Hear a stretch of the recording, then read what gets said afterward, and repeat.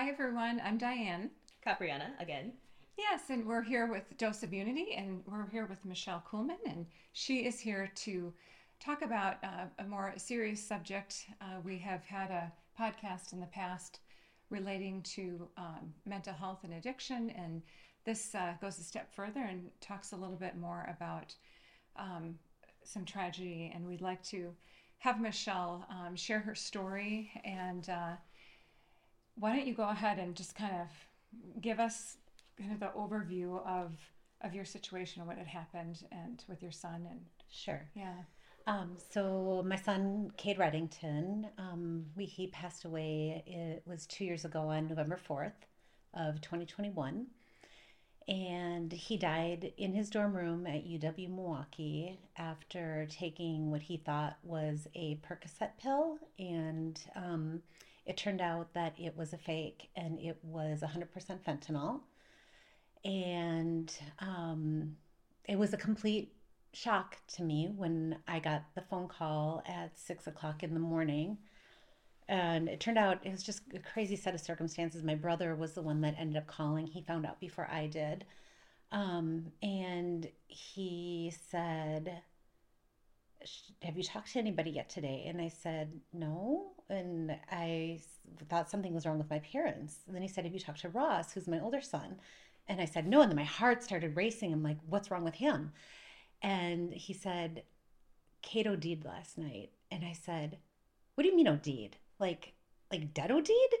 And he said, "Yeah, he's gone." And I just started screaming, "No, that's not possible. Like he wouldn't there's nothing he was doing that would have killed him." Like I knew that he was smoking some weed and doing some drinking, and that concerned me, but like there was nothing that I knew of that he was doing that would have resulted in death.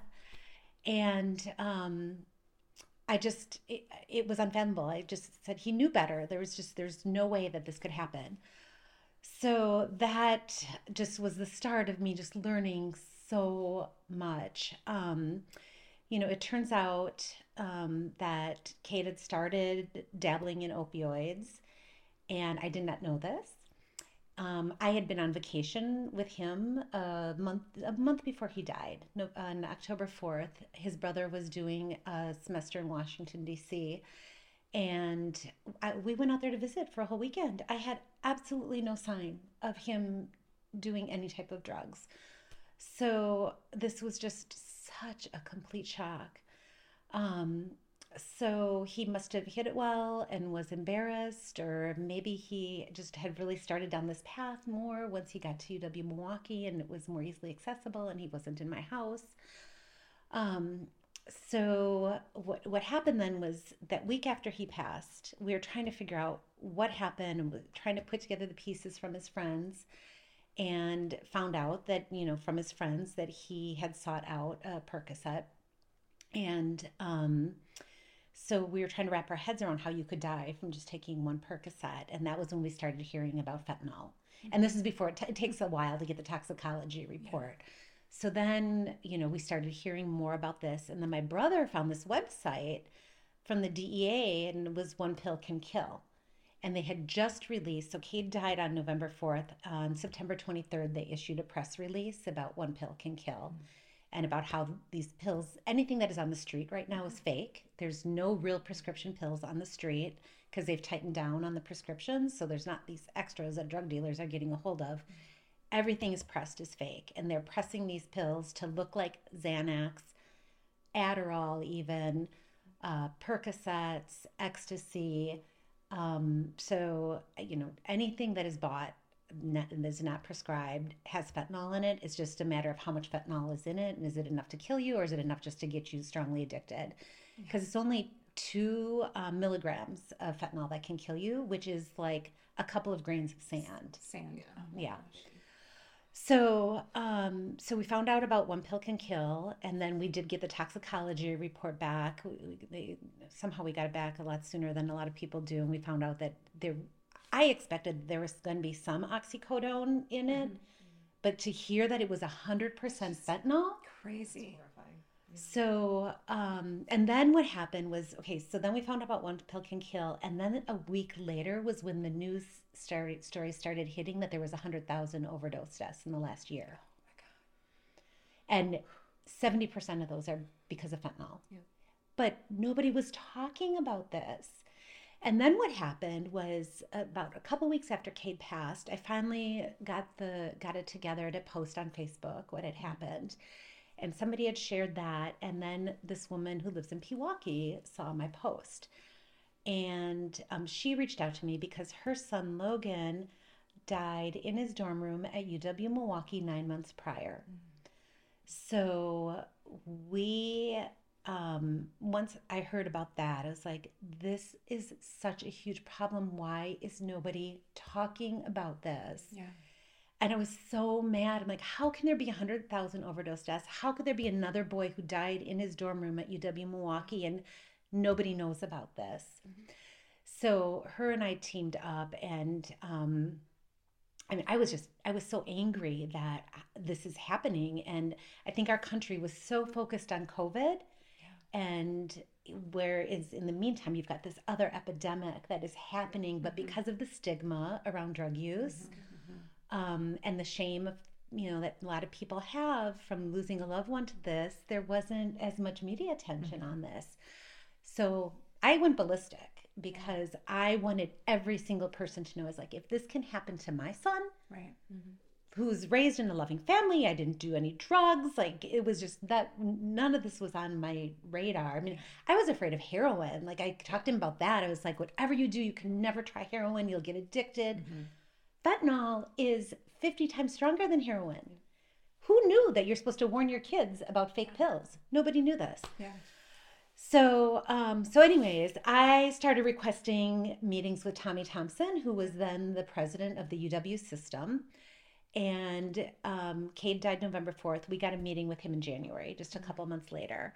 And the Rockwells, which is Logan's parents, and I had a Zoom call with him, and we told them our boys' stories and about how UW Milwaukee did absolutely nothing to respond to Logan's death, and how if they had done some education and done some overdose awareness training, that Cade could possibly still be with us. And Tommy Thompson said, "Thank you for bringing this to my attention. This was not on our radar because, again, they were so focused on COVID protocols. And how many students in our UW system have died from COVID? None. So, and just think of all the resources they put towards that. Yeah. So Tommy Thompson was he was resigning from his interim position at the end of March, and on, I think, like March 13th, he sent out a letter to all the chancellors, and we had asked him to mandate getting Narcan, which is the opioid reversal drug, in the dorms. We asked him to mandate it in education, and he sent out a letter, and he didn't mandate it, but he strongly encouraged the chancellors to all follow through on this policy, to put Narcan rescue kits in the residence halls and to start the educational campaigns. And I'm so proud that now every single UW campus except for UW Superior has Narcan rescue kits in the residence halls, and they all have education happening now about opioids and fentanyl and signs of a drug overdose. So that was a really big accomplishment to get that done. So my hope is, let me just tell a little bit more of the story about what happened with Cade that night. It was college night at Club Miramar on Oakland Avenue, and it's $20 for an all-you-can-drink wristband. And him and his friends all had fake IDs, so they were going out and they were pre-gaming in his friend's dorm room. And he said, "I want to get a perk, and I'm going to reach out to this guy that he knew." So I know then that Cade, they were in the bar across from Club Miramar that night, and this guy that he went to get the pill from showed up outside of the bar. Cade ran outside to meet him, and then they all went into the Club Miramar when it opened at 10 o'clock. And then I know he got kicked out of the bar at 10:36 because we went and talked to the bar owner, and the bouncer caught him with the pill, consuming it in the bathroom, and he was asked to leave. And so he rented a scooter, which I found out months later when I got into his emails and saw the receipt for that. So it was just so weird, Oh just like gosh, piecing piecing. together, like Yeah. I just visualizing what happened that night. So he took the scooter home, got back to his dorm, clocked in at 10:50, went and found a girl that he was friends with, and they have video of him, which I haven't seen, I've just heard about it, in the elevator together, where he tells her, he says, I took a perk and I feel yucky. And I guess in the video she puts her head back like, why did you do that? But she didn't know about fake pills and Mm-hmm. she didn't know you could die from it. So they went back to his dorm room and he was in a suite and he went and laid down in a beanbag chair. And then the other boys like made the girl leave. They're like, well, he's like, I think they thought he drank too much and passed out. Right. So Kate's what they think is sleeping in the beanbag chair, and these other boys, it was a Wednesday night, they're like doing their homework on their computers with him behind them in the beanbag chair. Yeah. You guys, he died surrounded by people that could have saved him if they were educated and they knew what the signs of an overdose were. And I don't even like to use the word overdose. He was poisoned. Yeah. Yeah. When you die of a drug overdose, you take too much of something, of a known substance. Mm-hmm. This was a poisoning. This is a drug-induced homicide. So, so anyways, two of the boys went to bed. The other one was up, and when he was about to turn off the lights, he noticed that the way Cade was laying on the beanbag chair looked weird. So he looked closer and saw that his fingernails were turning blue and his lips were turning blue and his breathing was really shallow. But they still didn't know what was going on, and they took the time to Google search the symptoms. And then they were scared, and then they went and got the RA who was on the floor below. Mm-hmm. So I just think all this time is Yeah. passing by, and so by the time 911 was called at 12:45 that night, and the police officers are on the first floor of Sandberg Hall where he lived, and they have Narcan on them. It was, right there. If the first girl would have known that you could die from one pill, this is what I think how this night could have gone down differently. Mm-hmm. If UW Milwaukee would have responded to Logan's death and said, we need to train our incoming freshmen on fake pills, we need to train them on overdose awareness and on how to administer Narcan. Right. And if the Narcan was in the dorms, this is what could have happened. Let's say Cade was still reckless and decided to take that pill. But same scenario, takes the scooter home, finds this girl and says, I took a perk and feel yucky. And when she does this, Cade, she says, Cade, oh my gosh, you can die from taking one pill. I'm going to go get the Narcan and I'm going to sit with you and make sure you're okay. Yeah. And at the first sign of him nodding out, she could have called 911 and had the Narcan and administered it, and he would still be here. So that is the story I tell when I'm talking to lawmakers about the importance of having Narcan access, even in the high schools is what we're working on now too. In all schools, actually, we're trying to get this bill passed because the outcome could have been so different. And apparently, in about 60% of overdose or fentanyl poisoning cases, there's a bystander present. So it's so we need to educate. We need to make sure that kids know that there's Good Samaritan laws and there's amnesty laws on campuses. Right. Right. And that Exactly. would you rather you do not have to be afraid about calling 911 because you're not going to get in trouble. They're not going to get in Right. trouble.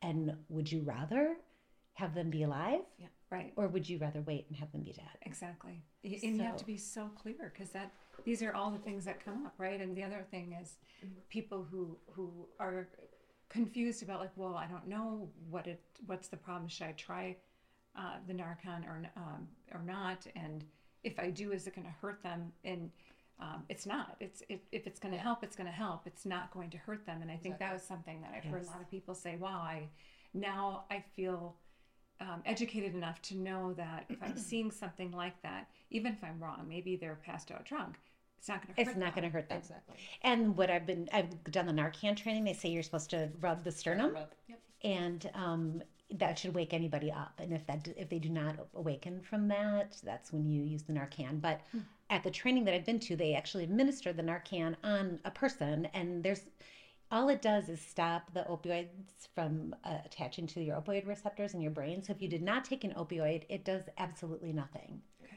So it is completely safe. If you give it to somebody, like you said, who did not take an opioid, it does absolutely nothing. Mm-hmm. Mm-hmm. And it's just a nasal spray. It's so easy to use. Wow. So, Yeah, no, absolutely. It's sad that we've come to a point where that you have to, like, in high schools, that just, like, it hurts my heart, but, like, it's something that's so necessary and can save so many lives. I mean, again, it's unfortunate that we've come here, but we do need to address the problem, and we need to address it now, because one life is too many. One life is too many from something that's so purely preventable from, the things that, like, we harp on is awareness, and, like, Mm-hmm.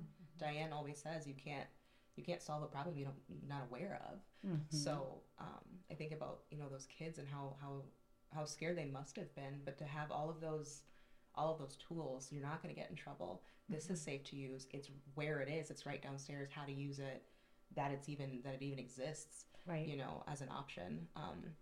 Or that he wasn't drunk. There were other signs. That could have indicated Mm-hmm. alcohol intoxication versus Versus, potential. yes. Yeah. Yeah. So that's just such a powerful. Yeah.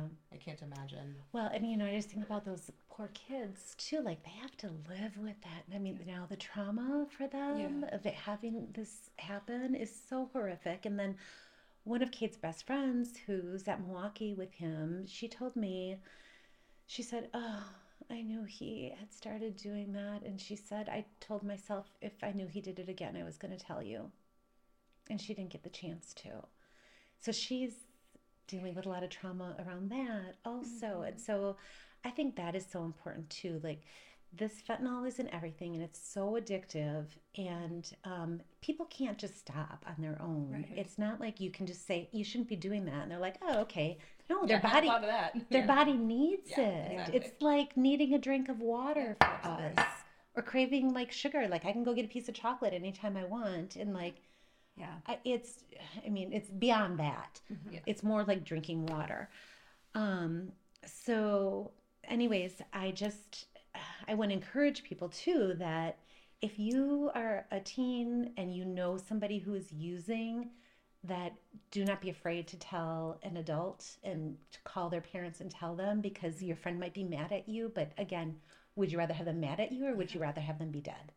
Well, and that's a conversation I've had with my daughters too, and you have to be very specific about it. Yeah, and it's like if it's a life and death, potential life and death situation, there's it's non-negotiable, and and explaining to your kids exactly what that all looks like. Okay, so if you were to tell me this is how we would handle it, because they worry about all these things. I know that there are kids that will get upset with another kid saying, oh, you're not invited to any more parties or whatever because you're going to go tell your parents. Because narking is such a taboo taboo in their right. culture, and it's like we got to change that. Yeah, because you have to be strong enough to do the right thing to save your friend for the right reasons. And like you said, okay, so they're mad for a week or two, and then also, if there is such a thing where a friend's doing something, to let them know what you will do. Like if maybe it's in the past, if you do this again, I'm going to do this, and do it. So they know that you are serious. But yeah, I think that's another part that I've heard of. But are there any other? You were talking about rubbing the sternum. So if you were trying to talk to somebody about how they can recognize the difference, and again, we're saying you can still administer their Narcan and they'd be safe, but if it's alcohol or if it is an overdose, and are there any other signs? I think with the fentanyl poisoning or overdose, it's their lips and their fingertips can be turning blue, and the breathing gets really, really shallow and a light pulse.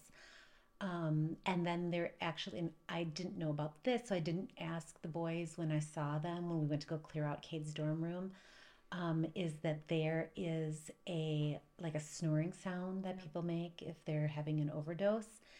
And I didn't know about that when I saw these kids, and I was never going to go back and ask them that. Yeah. I didn't, they weren't like high school friends of his. So the snoring sound, I think, is a big one, and that's what happened with Logan when he passed away.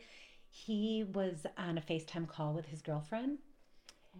and he started snoring, and she thought he just fell asleep and hung up the phone and never asked somebody to go check on him.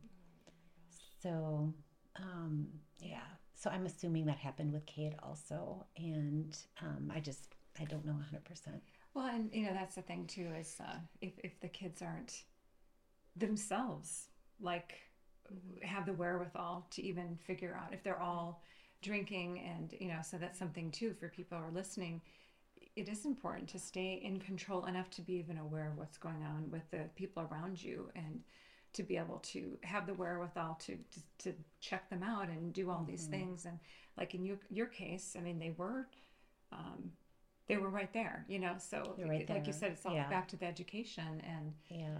yeah. And then the other thing is that mixing drinking with opioids is also so dangerous. And Cade was drinking that night, but it wasn't excessive. His blood alcohol level was a 0.12. So I asked the medical examiner, I said, was that a contributing factor? It is on his death certificate that there was ethanol also. But he said with how much fentanyl was in his system, that was enough to kill him without the alcohol. But again, that can slow your breathing down even more. So that is absolutely a contributing factor to these deaths as well. And it's so tragic, you guys, the number of stories that I hear about these kids that are so young that this is happening to. I'm on all these Facebook groups now, and there's so many, Yeah. with 100,000 overdose deaths a year for the last 3 years. I'm on these Facebook groups with tens of thousands of parents that have lost their kids to fentanyl poisonings, and I mean, there's kids as young as 13 years old that are dying. There's a story of Dr. Laura Berman. She was one of Oprah's consultant doctors. During COVID, she thought her kids were safe underneath her roof. And her 16-year-old went on Snapchat, found someone to deliver to their house like a pizza. I think it was Percocet, what he thought was Percocet also. He, after they went to bed, ran out to meet the dealer out in the front yard, came back in, and they found him dead in the morning. So, I mean, there's no boundaries on this. These deaths are happening to people from all walks of life. You can be the best parents in the world from a nuclear family, and it's affecting everybody. So Well, and I like what you were saying about, obviously the education is so important because the kids are going to do what they're going to do, but if they at least are educated on all of it, they can make some decisions, right? To be aware ahead of time, or all these things you're talking about, because it is hard as you're a parent when you're like, oh, don't do this and don't so parenting, if you're telling your kid not to, explain the why behind it, explain the education. I remember when I was in school, and I probably talked to you about this too, when I was younger, my mom was an ER nurse, and so she explained very emphatically, here's the problem. She didn't judge. She said, here's the problem with drugs, and she said, the addiction, in her case it was more the addiction that she was educating me on, but what I liked about the way my mom approached it was very non-judgmental. It was just very factual, and she just kind of told me it, and I always remember that in the back of my head, because when we're teenagers and in college or whatever, I know I did things that I'm glad I'm still around. I mean, it's just we go through that period of our life that we want to take a step in the wild side a little bit. And you think you're invincible. Invincible. Like, you absolutely, it doesn't even cross your mind that anything. I think it's something, well, it's in disaster typically, but it's called like normalcy bias, where you put the worst case scenario out of your head because everything else in your life has been fine. Right. So it's kind of like, why would this do anything to me? Yes. And I've been there. In college, and I told this story a while back when we were talking about personal darkness. But I did that. I was at a bar. I was in my early 20s. I was at a bar, and my friends were getting a little rowdier than I wanted, and I was kind of bored, and somebody at the bar picked up on that and said, "You don't look like you're having a lot of fun. handed me a white pill, and I went in the bathroom and did it. No idea what it was. Right. And And had that been today, you could be dead I from that one pill. very well could have been dead. And I had no idea what it was. I was just bored. I didn't care. My friends were being annoying. I wanted to party too. Mm-hmm. And yeah, so, I mean, it ended up being Molly or ecstasy or whatever, MDMA. Thankfully, and I say that now because it could very well have been fentanyl had it been today, and had this been such a prevalent problem back then as well. Oh yeah, Exactly. Oh, and I've talked to so many people, and I was never a drug user, but like friends that are like, oh my gosh, I did cocaine in the 80s, and now it's being laced in cocaine. There's people dying every day from it in cocaine. Yeah, well, and weed, that's the other thing. Yes. And the weed, yes. That's really, really scary. Right. I mean, and so many people, they think, weed is acceptable, and it's legal in a lot of states. Yes. And So that so makes it it must safe. be okay. Yeah, even if it's on the street. Yeah. Yeah. And that's, And I for know us two tugs, parents in Madison who have lost their kids to fentanyl and marijuana. Yeah. And so what I've been telling the parents of kids that know their kids are doing weed is like, if they're going to do it, make sure they're getting it from a dispensary. And so you know what it is. yes, I have a friend in Illinois who's just like, I know this is at first she's like, yeah, but my daughter says it's like 3 times more expensive. I'm like, pay for the difference. I mean, Like, and Just that's what's so hard, worth a little bit of extra money to keep your life. to keep your life. Yes. It's literally, Right? it's literally to keep your life. Yes. Yeah. Yeah. So, thank you for doing this, but also for sharing that. And I did just want to ask too, just a little bit about if you could just share something about Cade that in his life that just made him such a light and such a bright spirit. Yeah, well, he had an exuberant amount of energy from the very beginning. Every single parent-teacher conference starting in pre-K moving forward was, Cade has a lot of energy and he really likes to talk to his neighbors. So he always had that energy, always had to keep being reeled in. I remember saying to the teachers, like as they were talking about how social he was, I'm like, I'm sure it's going to serve him really well as an adult. Yeah. So sorry, I'm doing the best I can. Yeah. But he just liked to talk a lot, and he was. He would talk to anybody. He was so friendly, like with the clerks at the grocery store or at Target. He'd always like ask them how their day was going, and just was such a social butterfly. And it was so wonderful hearing from his friends afterwards. Like there's so many things about your kids that you don't know when they're in high school, because you see one side of them. And the number of stories I heard about how Cade was there for his friends and how they felt like they could talk to him about anything, and he always listened, and he truly wanted to help people. And actually, he came home the weekend before he died, was Halloween weekend here in Madison, and he came home to work at my store. And he had told me he was meeting with his advisor, and he was switching his major to go into psychology so he can go to drug and alcohol counseling. So that's so heartbreaking that he doesn't get to do that. Yeah. And so, but anyways, he loved also, like with this energy. One of the things that he did was he taught himself when he was about 13 how to do backflips. Oh.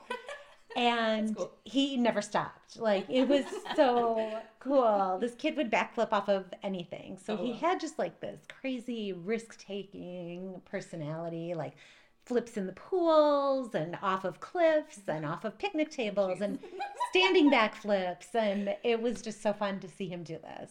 Yeah. And then he loved skateboarding. He loved snowboarding. He was a wrestler in high school. He just was this really scrappy personality. But then he also dealt with some depression. And I think, like talking to his friends, I'm like, why do you think he was using drugs? And they said probably he was self-medicating his depression. And it was never like I never thought it was that bad. Like we had him going to counseling, and it was just never like suicidal. Sure. And I just kept saying, you've got to just come up with strategies on how to deal with this. You got to get enough exercise. You've got to get enough sleep. You've got to eat right. But yeah, he chose apparently to self-medicate. Sure. Yeah. Just so common. Yeah. And it's hard to admit, especially for somebody who's just typically so upbeat, Yes. to kind of face maybe having those issues and sharing that with people. Even like you said, his friends felt comfortable talking to him about everything, and he wanted to be. So he felt like, I'm the therapist friend. I can't have these problems, so I can understand that. And certainly it is common, like Diane said, and just looking back on as a parent and seeing the signs and kind of again putting all the pieces together, it's like you have such a unique perspective to share, and obviously you share that with a lot of other parents. But, just something to continue pushing and normalizing for people. Since it's happening, it's not this secret underground society thing anymore. It's literally your next door neighbor, Right. Yeah. And you know what? I actually want to go back to a thought that we were talking about earlier about normalizing and thinking that you're invincible is the importance of early prevention and early intervention on this, and making sure that kids understand the dangers of fentanyl when they're like fifth, sixth grade before they start using. Shortly after Cade passed, I went and spoke to the kids at Horizon High School, which is a recovery high school. And so I showed them this really great video that's called Dead on Arrival, and it's on YouTube if anyone wants to watch that. It's about the fentanyl crisis. And then I asked them, I said, what do you guys think about this? Is this a good video to prevent, kids from start using? And they said, well, yeah, but you have to show it to them before they start using. They said once you start using, because it hasn't happened to you yet, you think it's not going to happen. So because I used and I haven't died yet, so why would I die? Exactly. So that early prevention. I was at an event last night and I ran into Tom Farley, Chris Farley's brother, and he does a lot of work around prevention education also, and telling Chris's story. And he said, it's like the seatbelts. He's like, my kids just were taught from an early age that you always wear your seatbelt. You probably were taught that. We weren't. When we were in high school, like people weren't wearing seatbelts, and that came afterwards. So that was like a learning process. But like with our kids right now, it's just so ingrained. You just like don't get in the car without a seatbelt. And I think that's what we need to do about drug use is like at a young age, it's like you just don't do street drugs because it's so deadly. Like why would you ever want to do that? Just like not wearing your seatbelt could be very deadly.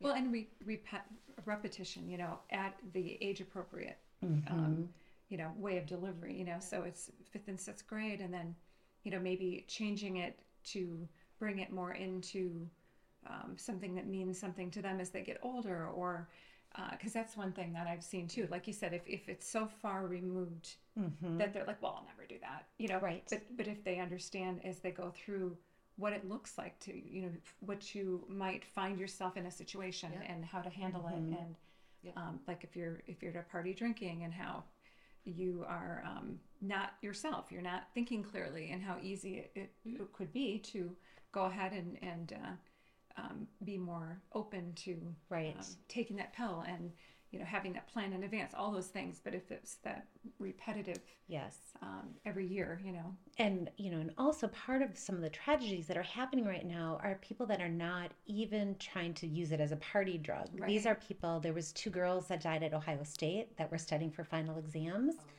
One was pre-med. They both took what they thought was Adderall. Somebody could have just given that to them and said, here, take my Adderall. You do not know unless it is prescribed to you. You do not know. There's another woman I met at a rally in Washington, D.C. Her daughter was a college student, didn't like things. She was taking some anti-anxiety medication, didn't like what she was on, went to a party that night, and somebody said, here, I've got the Xanax. Why don't you try this? And she died. She wasn't looking to get high. She was looking to reduce her anxiety. That's exactly it. Yeah, I've heard of stories where, oh no, this is my mom's, Adderall or that's so Xanax or whatever it is, and so they trust the person. Yes. And that's the thing too. I think is you want to think you can trust the people, but you can't. Those days are gone because you have absolutely no idea where it came from. And even if it isn't, malicious intent, or even if it isn't, a laced sort of thing, it's just dangerous to take other people's drugs anyway, because the dosage could be different. They could have a different tolerance for certain things. Their doctor knows that. Their doctor doesn't know you. So I mean, it's just dangerous in general to you don't take a pill that you don't know from anybody for any reason. Sensitivities or combining with one interactions. I mean, And I've had parents of younger kids asking me, well, what do you think I can do to help for prevent this with my kids? And I said, coming back to the seatbelt thing, is I said I would start training them at a really young age to never take anything from anybody, not even a Tylenol or an Advil. If they have a headache at a sleepover, train them to call you Yeah. and that you will come and bring it to them, and that they should never take anything unless it's from you or if it's prescribed to them. Yeah. And that's just kind of like getting that ingrained. Oh, I don't take anything that's not prescribed to me. So, so I think that that could be a really good early intervention too. Yeah, yeah. Well, that's good. As a parent of two boys who are, growing up in this kind of society that we've established here, it's good to learn things like that and know that there is a plan. And obviously, God willing, my kids make it to college and that age and stuff to have the wherewithal to understand that it's just not worth it. Yeah. It's just not worth it. It's not worth it. You can be the square in the room, right? Having your friends razzing you about not doing it, but like even alcohol, because the amount of kids like alcohol intoxication or drunk driving kill people, and then they ruin their entire life for whatever dumb decision they make. It's just none of it is worth it. Yeah. It's not worth it. Yeah, the idea of not being in control, for me personally has always scared me. It's especially if you know the people around you can't necessarily know that they're going to make the best decisions. And so I'm just kind of looking to see how we're doing on so the top a couple of questions, and then you've definitely covered so many good things here. And did you want to kind of close with that part of it? And how are we doing on time? We have a pretty good time. You've got this down to a science. Like you know what you're doing. Your story is very powerful and very moving. And so I guess just what are some, like, if you could summarize kind of this, and what are 2 to 3 of the most important things you want our watchers or listeners to take home with them today? Well, I think a huge problem in our society still is the stigma. And I think, there's so many things that happen that perpetuate it. And even at Cade's service, I got up and spoke, and I just said, forget stigma and forget shame. We're in a public health crisis here. And, a lot of times if somebody dies from a drug death, nobody wants to talk about it. And I was like, I'm bashing that. Like, I have no stigma and no shame in this. Like, I did everything I could to raise my son right, and they have free will to make choices, and he made a bad decision, but he shouldn't have died from it. Yeah. So, no, regardless of what it is, we have to stop treating addiction like a moral failing, and that it is a disease that happens. And, your brain is not functioning right once you get that addiction. And there's so much judgment out there about people with drug use, and preconceived notions that the people that are going to die from drug use are the junkie on the street. But you know what? That junkie on the street is still somebody's kid. And they don't want to be there.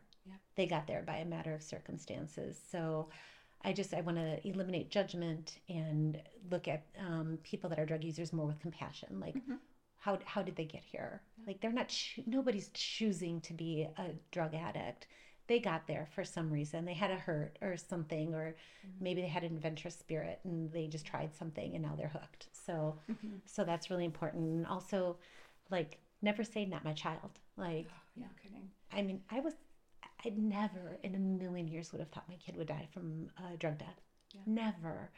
And I know way better than that now, that can happen to anybody. And so, so if you're listening, you're like, this isn't going to be my kid. I don't need to talk to them about this. They could be the kid, the sweetmates, or the girl in the elevator. And they need to know about this so that they know how to save a life, because so that they're not dealing with a lifelong trauma of not knowing enough to save their friend. So those, I would say, are 2 really important things. That's excellent. And it could happen to anybody. And I'm just gonna say right here, I just had 3 I call them Irish triplets. I'll graduate from college in the last couple of years, and all of what you're saying is happening everywhere.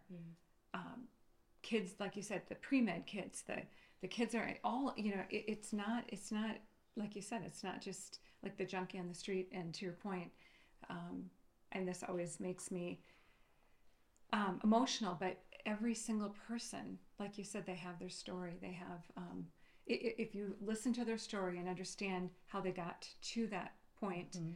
you could see how, and you could put yourself in their shoes. Mm-hmm. You can understand.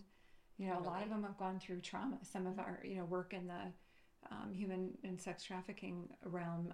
So many the people who've gone through trauma end up Mm-hmm.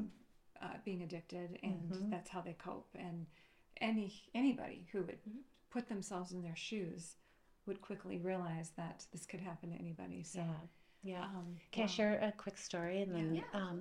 so, I knew by sharing Cade's story that we were saving lives. Like, I figured people would be making some different choices. But I actually had a young man tell me directly that Cade saved his life.